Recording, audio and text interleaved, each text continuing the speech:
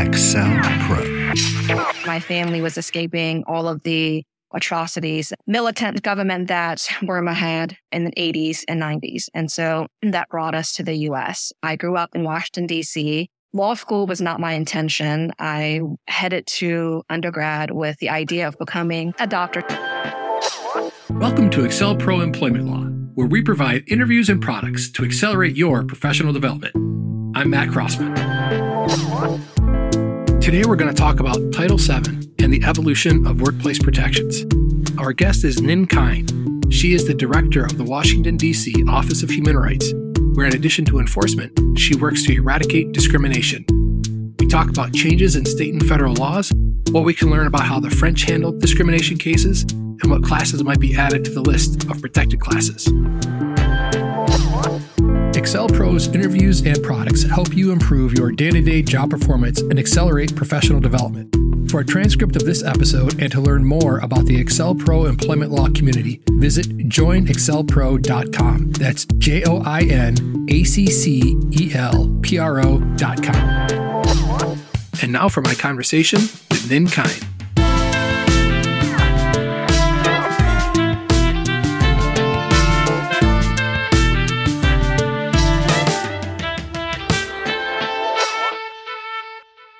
Ninh, welcome to the show. Thank you. It's my pleasure. You are the director of the Washington, D.C. Office of Human Rights.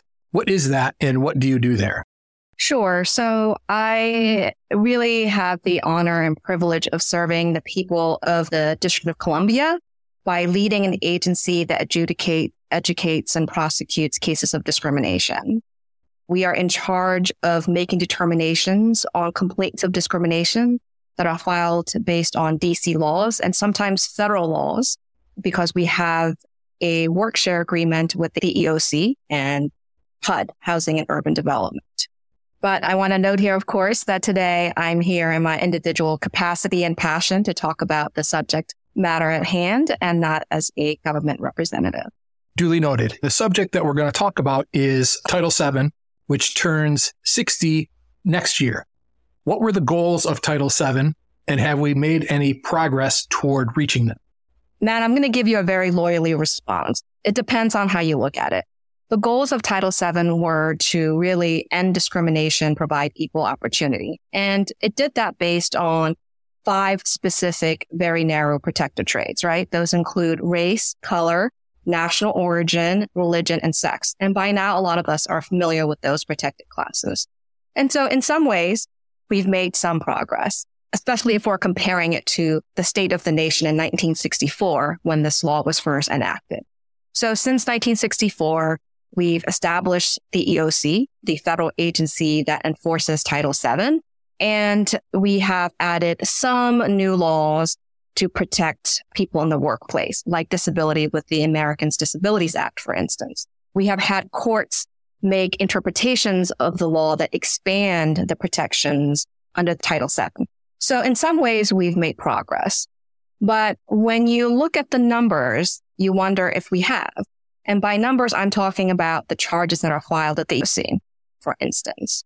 So when you look at those numbers just from the late 90s to the early millennium, you'll see that on average, the race discrimination component of the protected classes is one of the top major complaints that are being alleged at the EEOC. And so race and ending segregation were the driving force behind legislation that enacted Title VII. So have we made progress? If race is still an issue, the jury's out on that. You talked about the ways some of the workplace anti-discrimination laws have evolved or expanded. Let's start at the federal level. What's happening there? So at the federal level, as I mentioned, we have since 1964 added laws like disabilities protection. We've added protections around genetic non-discrimination, Genetic Information Non-Discrimination Act. We have expanded in the way that we view and read sex discrimination, for instance. But that isn't an explicit amendment to Title VII because that is by case precedent from legal opinion stemming from courts, right? So examples of the evolution of sex discrimination includes discrimination based on sexual orientation, and gender identity and expression, of course, that we know from the Supreme Court's Bostock decision in 2020. So that's an example of how federal laws, including Title VII, has evolved in some ways. You've looked at this at the state level too. What have you found in your research about what states are doing?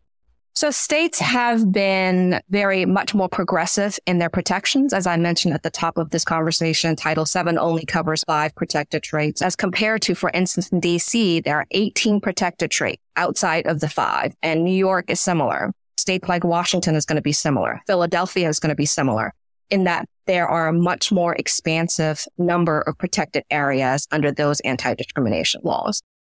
You mentioned DC, and I know that's where the biggest part of your expertise is. What is unique there about the laws that the rest of the country can learn from, either good or bad?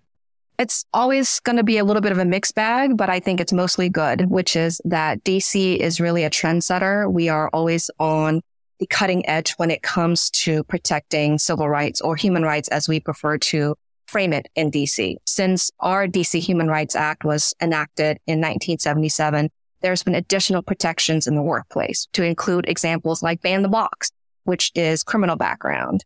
We've added protections like protecting pregnant workers. So in short, what I'm trying to say is that when I started practicing law in 2007, you were accustomed to following federal precedent and federal law and federal interpretations of laws.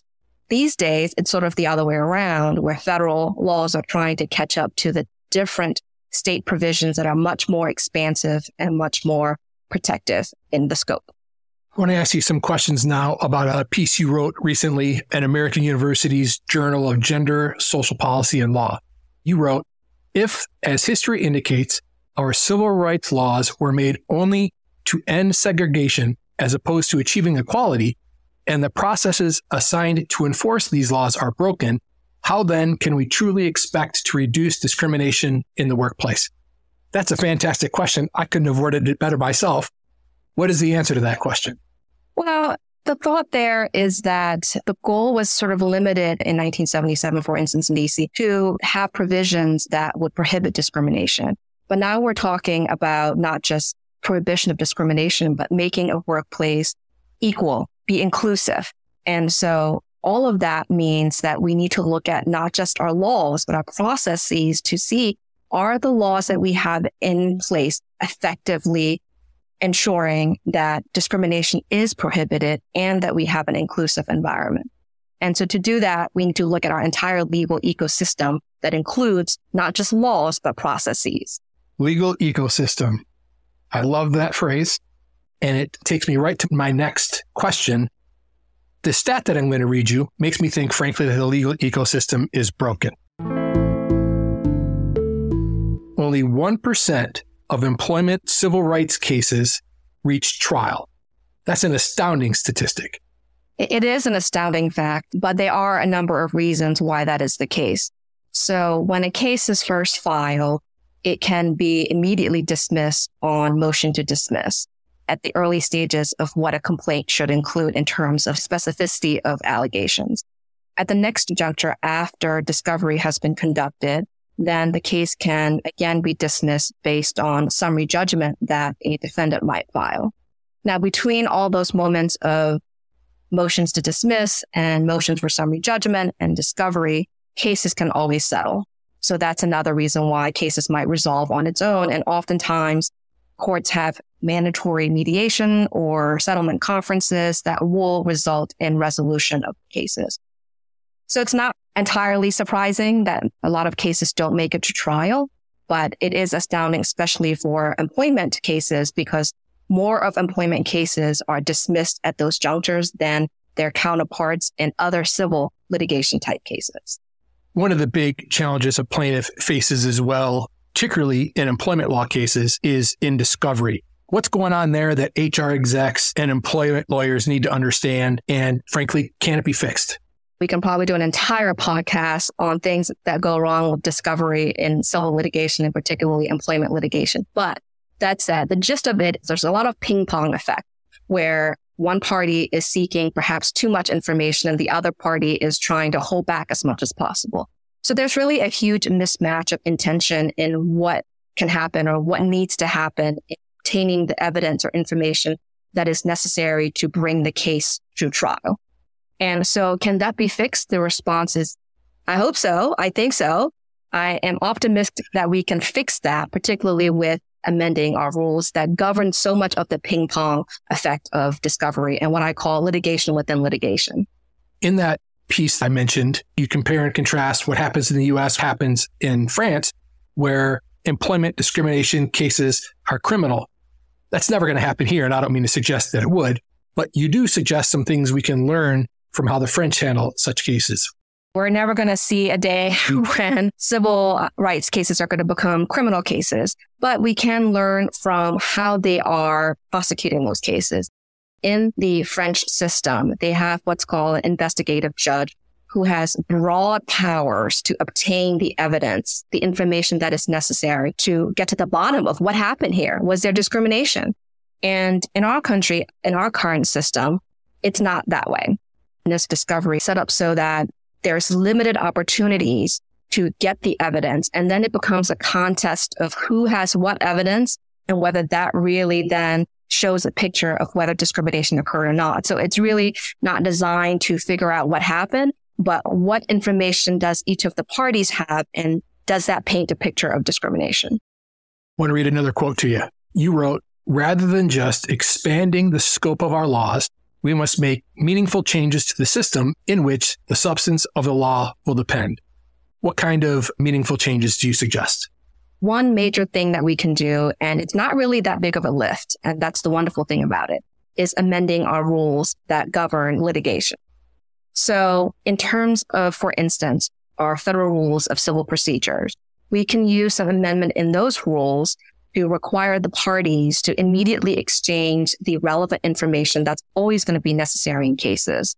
For instance, we have what's called comparator information in any sort of employment cases where you want to know, was another employee outside of the protected group of the complainant or the plaintiff, were they treated differently? Were they treated in more favorable manner? And so that's kind of the basic information that ought to be exchanged, information about, for instance, employers' policies, and on the plaintiff side, information about damages. What damages did the plaintiff suffer as a result of the alleged discrimination? That type of thing should be exchanged immediately without having to have a discovery battle over whether or not a party has a right to access that kind of information. So if we can expedite the process of obtaining the evidence, the information, so that we can get that case ready for trial or for a more robust discussion about resolving the case, then these cases are going to track a little bit faster. How challenging would that be to both enact and enforce? Because I can imagine companies saying, you can't force me to tell you anything. I'm going to give you the bare minimum of information and take it or leave it. Right. And so the amending of the rules would also cover that, where the rules, if amended in this fashion, would dictate that lack of compliance would result in penalties. And so then that's more robust and has more teeth. I'm going to step back from rules and regulations and ask more of a culture question, because we are having this conversation in the middle of culture wars. This is a difficult environment in which to craft, pass, and interpret law. How have the law and culture interacted with each other as far as discrimination goes? Does the culture bring issues to light that the law then has to sort out, or do the new laws kickstart the culture wars? I think it's very intertwined. Culture can definitely influence lawmaking, but also interpretation of laws can also, as you say, kickstart cultural or political debates for sure. Speaking of culture wars and some of the different protected classes, you mentioned 18 in Washington, D.C. More get added, at least in the D.C. and the more liberal states, with some frequency. Do you see a new horizon? Like, what's the next protected class that we're going to argue about? Sure. Yeah. I think and I hope that there are a lot of movement to make explicit the protections I spoke about earlier that courts have construed for Title VII to include, including sexual orientation, gender identity, and expression. So I'm hopeful that those will eventually be explicitly added into Title VII, as it is the case with many of the local and state laws. Another one that advocates have been pushing for is what's called the Crown Act, creating a respectful and open world for natural hair. And that really protects against discrimination based on hairstyle.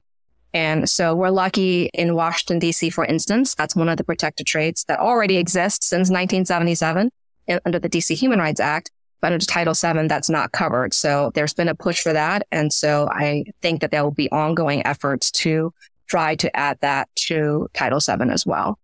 Another hot one that will probably be coming down the pike is covering domestic workers. So in DC, our laws were just amended to include domestic workers as a protected class under our anti-discrimination law starting October 1st of this year.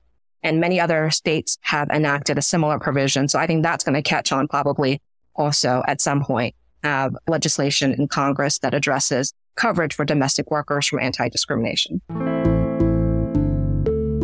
We had a story that was in the news here recently about a worker at a library whose dress did not match their gender. And so there was a big protest. Is that a freedom of speech issue? Can an employer say you have to dress this particular way? I mean, outside of like a uniform requirement?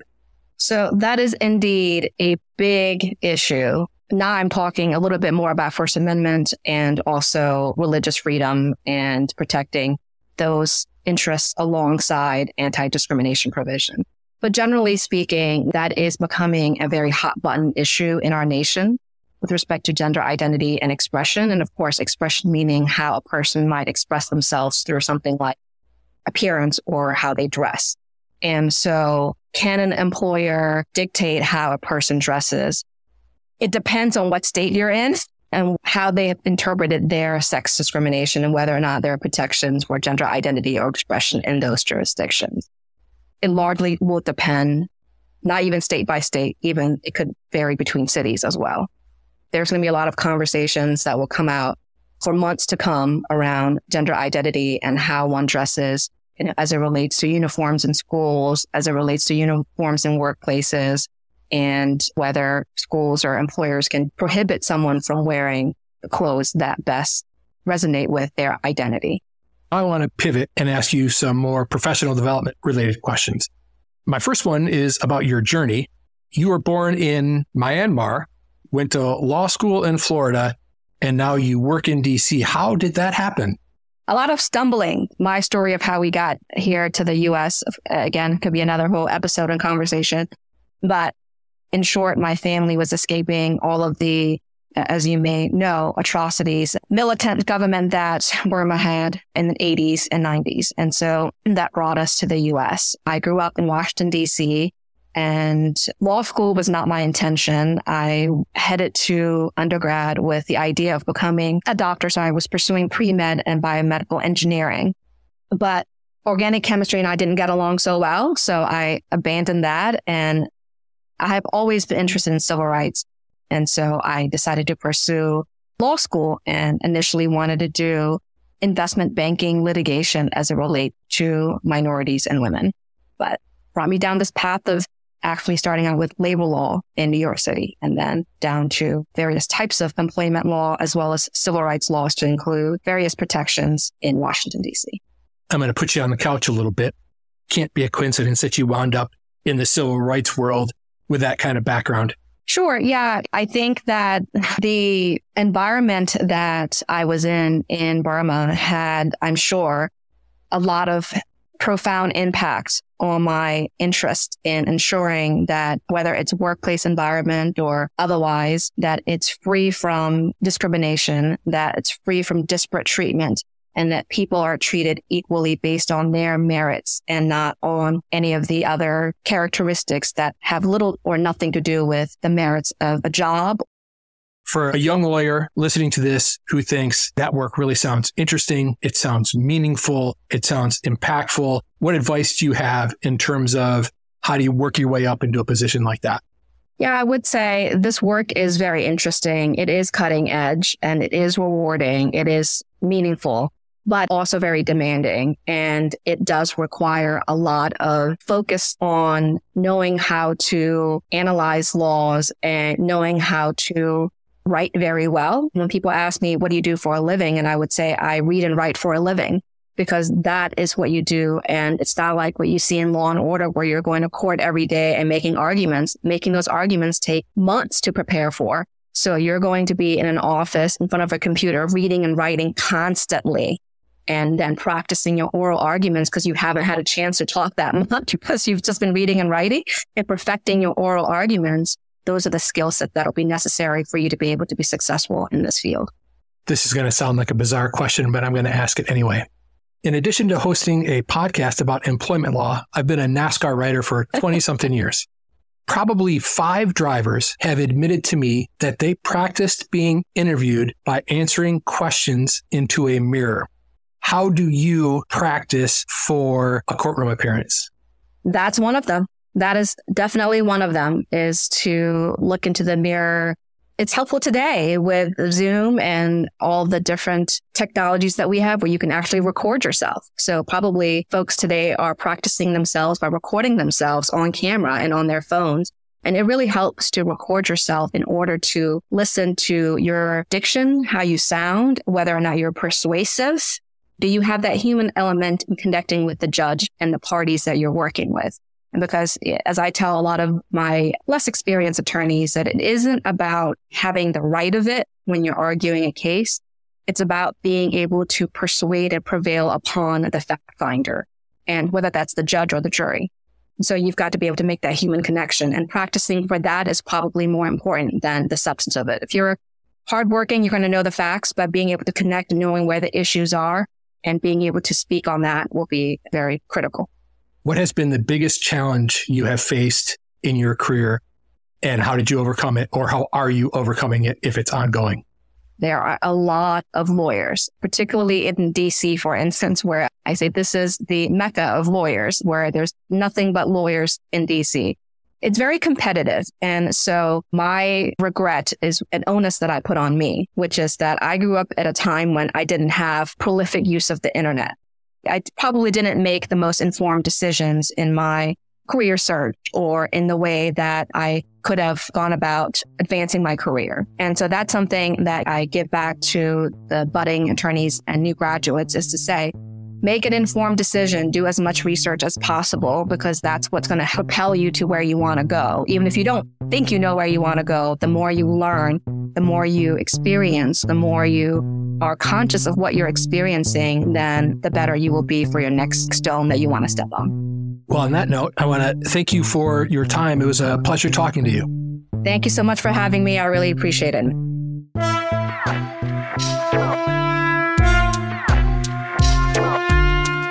For a transcript of this conversation and to learn more about the Excel Pro employment law community, visit joinexcelpro.com. That's joinAccellPro.com. Excel Pro's interviews and products accelerate your professional development. Our mission is to improve our members' day-to-day job performance and make career goals achievable. Thanks again to today's guest. If your colleague in any sector of the employment law field might be interested, please let them know about Excel Pro. As our community grows, it grows more useful for its members. Remember to send your comments and career questions to questions@joinexcelpro.com. You can also call us at 614-642-2235. That's 614-64-ACCEL.